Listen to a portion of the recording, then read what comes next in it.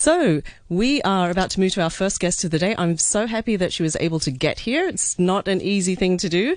And we're talking about World Diabetes Day, which is today. And I'm joined in the studio by Melissa Brewster, who's a board member of Youth Diabetes Action. Melissa, welcome to the program. Hi, thank you for having me, Karen. And thank you for coming in. I know it was quite a commute.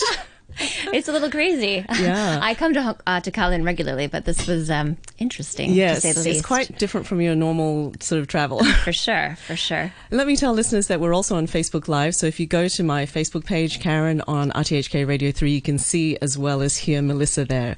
So Melissa, you're a board member of Youth Diabetes Action, but you also have children with diabetes, right? I do. So tell us about that story and your journey. Sure. So I have 3 daughters, and my 2 younger ones have type 1 diabetes. So Gia has had diabetes for 6 years. She was diagnosed when she was 16 months. And Gracie has had diabetes for 4 years, and she was diagnosed just before she turned 2. So my husband and I, his name is Simon. It's and for any family living with diabetes, it's a full-time job, and it's around the clock. So it's checking. And I sound crazy, but it's checking 2 hours before they eat, 2 hours after they eat. We check them at midnight. We check them at 3 a.m. I check to make sure they're breathing throughout the night. It's pretty intense. It's a little intense. And yeah, so they're basically Gia, when she was diagnosed, she was typical textbook signs of diabetes. She was losing weight, frequent urination, excessive thirst. And at 16 months, I was like, what is going on? Yeah. And this is not normal, right? Totally. And especially when she started losing weight, she was that chubby baby, and it was like, something's not right here. So she, she was misdiagnosed, which was really sad. That was hard. Basically, doctors are looking at you like crazy. And I was pregnant with Gracie at the time as well, halfway through my pregnancy. And, I was like, okay, I've had enough. Like, Simon, you take her. And sure enough, at the end of the week, it was February 1st. And they came back after doing whatever amount of tests they did. And they're like, she has diabetes. Oh, wow. Yeah. And before you had kids and your kids were diagnosed, did you know anything about diabetes? Did you have any history in your family or any prior knowledge? No. And I always thought diabetes was something that, I did, and I take that back. There was a girl that I went to school at the elementary school, and she had type 1 diabetes. And it was like that. And that's all I could think of. I remember when they were diagnosed. Her name was Laura, and she always had to go to the nurse's office. She had to go to the nurse's office for, obviously now I know, to get her finger pricked and for insulin. And I'm sure it was very different than it is now with the insulin pens that they use. And she had to have a snack, so it was it's all I could think about. It was like, oh my gosh, she had to go to the office for a snack all the time, and it was not weird, but it was like it was very involved. Yeah, and it really impacted her daily life. Definitely. Yeah. Definitely. And so can you explain to us, what are the different types of diabetes and what are the differences between them? Right. So the 3 common ones that you hear about are type 1 diabetes, type 2, and gestational diabetes. So type 1 happens more in children. It's usually called juvenile diabetes, but it can happen at any age. And that's an autoimmune disease. So that's something where the pancreas stops producing the amount of insulin that it needs to produce, so it's like little to none insulin. And it's really the pancreas, the beta cells inside the pancreas that produce insulin, which is a hormone, are attacked. The body attacks them, so they stop working. And then you need insulin to process your food daily. Type 2 is more of a lifestyle, so you usually hear about that in people who are aging. It's a lifestyle thing, so it's more eating, exercise. It's something that with most, it's reversible with the health diet and exercise. Totally, yeah. So a healthy lifestyle, and then gestational diabetes happens during pregnancy. And that's something that goes away after the baby is born. It's just the body needs to produce a bit more insulin than it is. So then, type 2 and gestational are, I guess, reversible, or they can go away. But type 1 is not, right? It's not, and there's no cure. And there's no cure at the moment for it. Is there work on a cure? Is it possible? There is, and we hear, I'm not a doctor by any stretch of the means, but we do feel that we will see a cure like in our lifetime, which gives me a lot of hope. So it's something that's researched in different parts of the world quite extensively. Now, in Hong Kong, how common is type 1 diabetes? Well, what we know of children being diagnosed, there are 7 cases reported each month. This is just reported. So 3 are type 1, so that's insulin dependent, and then type 2. And so this is under 18 years old, is on the rise. So there's 4 diagnosed with type 2 diabetes each month, which is a lot. Yeah, it's That's not a that lot. uncommon, right? And yeah, exactly. And it's not just, the myth that it's just a Western disease. It's not a Western disease. It does not discriminate, that's for sure. And for type 1 diabetes, is it hereditary? Do doctors know what causes it? Well, they do believe there is some genetic link between, type 1 and type 2. So, yeah, there is a genetic link. You just wonder, where is it? Right. Which side of the family does it come from? Then not going too deep into it, then autoimmune diseases. There can be, an autoimmune disease can attack different parts of the body, many parts of the body. So, just happened to be diabetes times 2 in our family. Yeah, that must have been quite. Was it shocking to have the second daughter diagnosed as well? I think that nearly broke me. Actually, I was, we were really strong after. I think I know I cried for 3 days straight when Gia was diagnosed, the oldest one. But then when Gracie was diagnosed, she was this little thing. She's always been this little thing, and that was really hard. That was really, really hard. And how did you feel? Did you feel like, did I do something wrong, or are we living the terrible lifestyle? Yeah, exactly. And especially when the first diagnosis, it was like, gosh, what could I have done? That's the first thing you ask is, what could I have done differently? Like, did I do something bad? And, she was 16 months. So it was like, I wasn't even giving her like cupcakes every day and candy. It was like, what? And, we are pretty healthy to begin with. So I just thought like, gosh, what did I do? Why us? Exactly. I wouldn't wish this on my worst enemy, but it was like, why us? So then when the second one, like when Gracie's diagnosis came, I remember I was speechless. I was completely speechless. I'm not one to be speechless. And I think my husband actually caught me as I was like falling to the floor. I was just like, it just broke my heart. Yeah, it's just, you really just wonder, like, why is it us that, I know. So you do have to live with it day to day, or your girls have to live with it day to day. What is that like? What's day-to-day maintenance like? So it's measuring carbohydrates. So I know everything that they eat. Their school has a school nurse, so I know exactly what's in their lunch. So it's my husband and I. We have thank goodness for modern technology, we have a WhatsApp group set up, so we know, both of us know exactly what's in their lunch. So when we get their blood sugar reading, and it differs every day, we know exactly how much insulin to give them. I can look at something and tell you how many carbs are in it. So it's a constant like carb counting game, and you have to factor in like activities that they have. Are they, having an active recess that day? What are they doing that day? And if they're not feeling well, right. And so it's constant. And then when they're young, how much do you tell them about their illness, so that they can be aware? If a friend says, "Here, I have a candy. Do you want one?" That they should probably say no. It's really tough for kids, but they know. They know. My middle one, so Gia, she definitely rolls her eyes at me a lot, and she, you're like, seriously, mommy, but.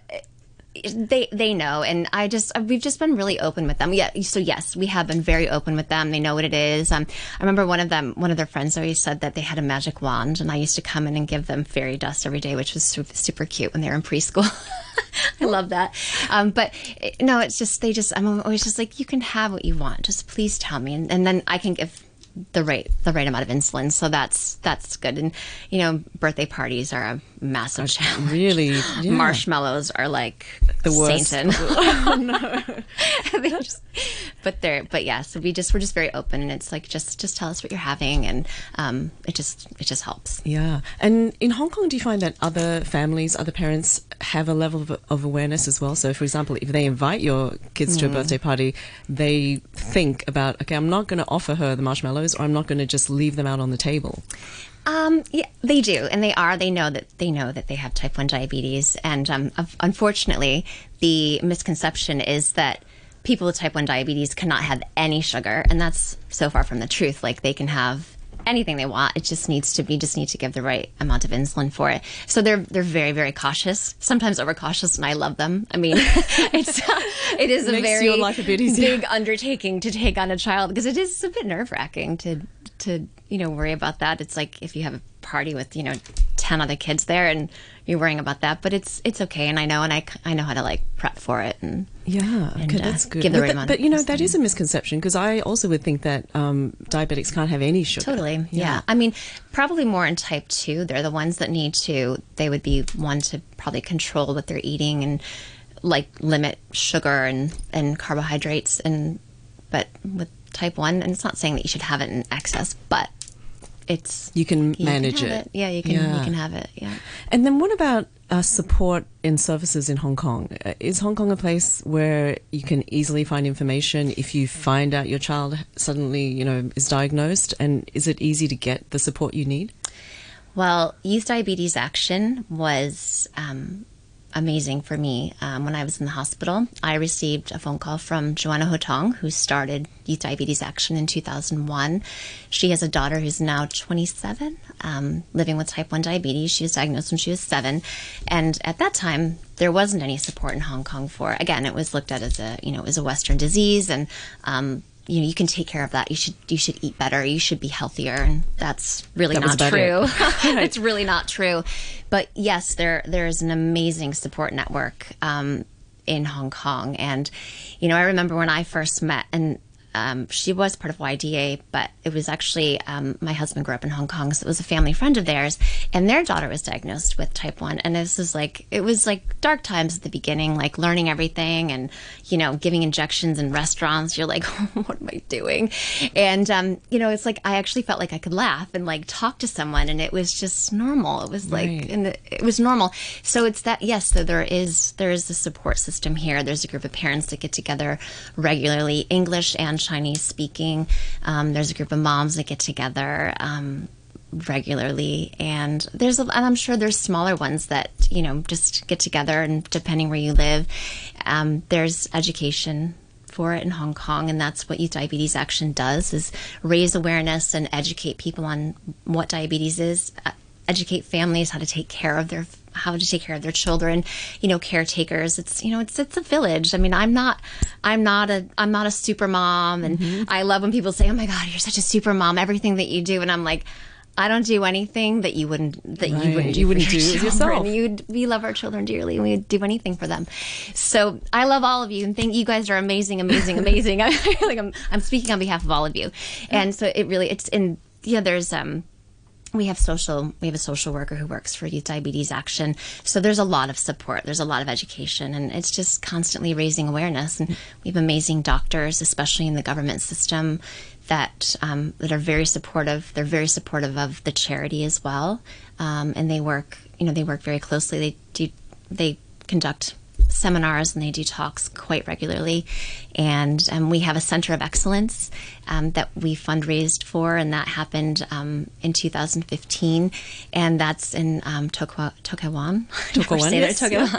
And so we have our center of excellence there, and that's where kids can go, parents can go. We host there's a playroom there, and we host seminars there, and there's a proper kitchen there, so there's cooking demonstrations that can be done, and seminars on healthy eating and snacks, and it's really just sharing. It's everyone just wants, it's like if there's something that you find out about it that can make your life easier, like please share. And that's what we're doing. Yeah, that's good. It's great that support's available. Right. So if there are any listeners out there who may not know if their child has diabetes or not, what should they be looking out for initially? So they should be looking out for usually, and it can happen at any age, so they're tired, drinking a lot of water, more than normal, frequent urination, weight loss, like dizziness, nausea, especially if it's not something, that's normal.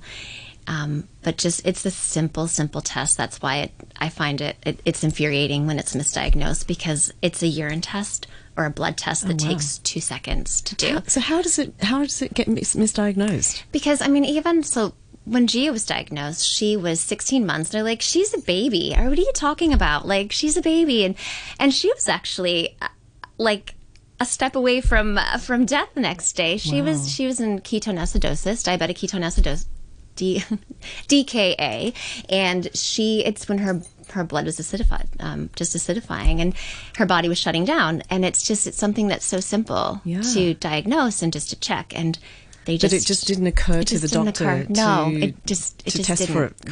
Correct. And that was like finally on her third doctor visit, I took her to another doctor. I took her to a dentist, and they admitted her for a bowel obstruction, which there was no bowel obstruction. And then, 3 hours later, it's diabetes. Type 1 diabetes. Wow. I didn't want to be right, but I was right. You were right. You knew all along. Yeah, so, exactly. I guess a lot of things for parents, moms spend so much time with their kids, when something's not right. Yeah, and sometimes you have a hunch. And exactly. often your intuition's right. Yeah, it was definitely right. Yeah. Okay, tell us, I know that Youth Diabetes Action is hosting some events for what you call Blue November. Yes, right? Exactly. Tell us about those. Yes, so we just had a seminar last weekend. So we had a conference where the doctors talked about different things that are happening, medical advances and different things that are happening with diabetes, which is open to members and council members. So that was last weekend. Today, and thank you for wearing blue, Karen, is World Diabetes Nobody Day. Nobody can see it, but I'm wearing blue. Thank you. And so wear blue, so you still have time to change at home. And then on the 24th of November, we have a concert that is being hosted for Youth Diabetes Action in Wan Chai. Oh, and can anybody go to that? Anybody can go to that. And how do they get information about that? So you can go to yda.org.hk, and you can purchase tickets for yourself, your friends, your family, and you can also purchase tickets for our Youth Diabetes Action members so they can enjoy it as well. Okay. Well, Melissa, thanks so much for coming in today and sharing your story and also all the information about the support available for diabetes in Hong Kong. Thank you for having me. Thank you.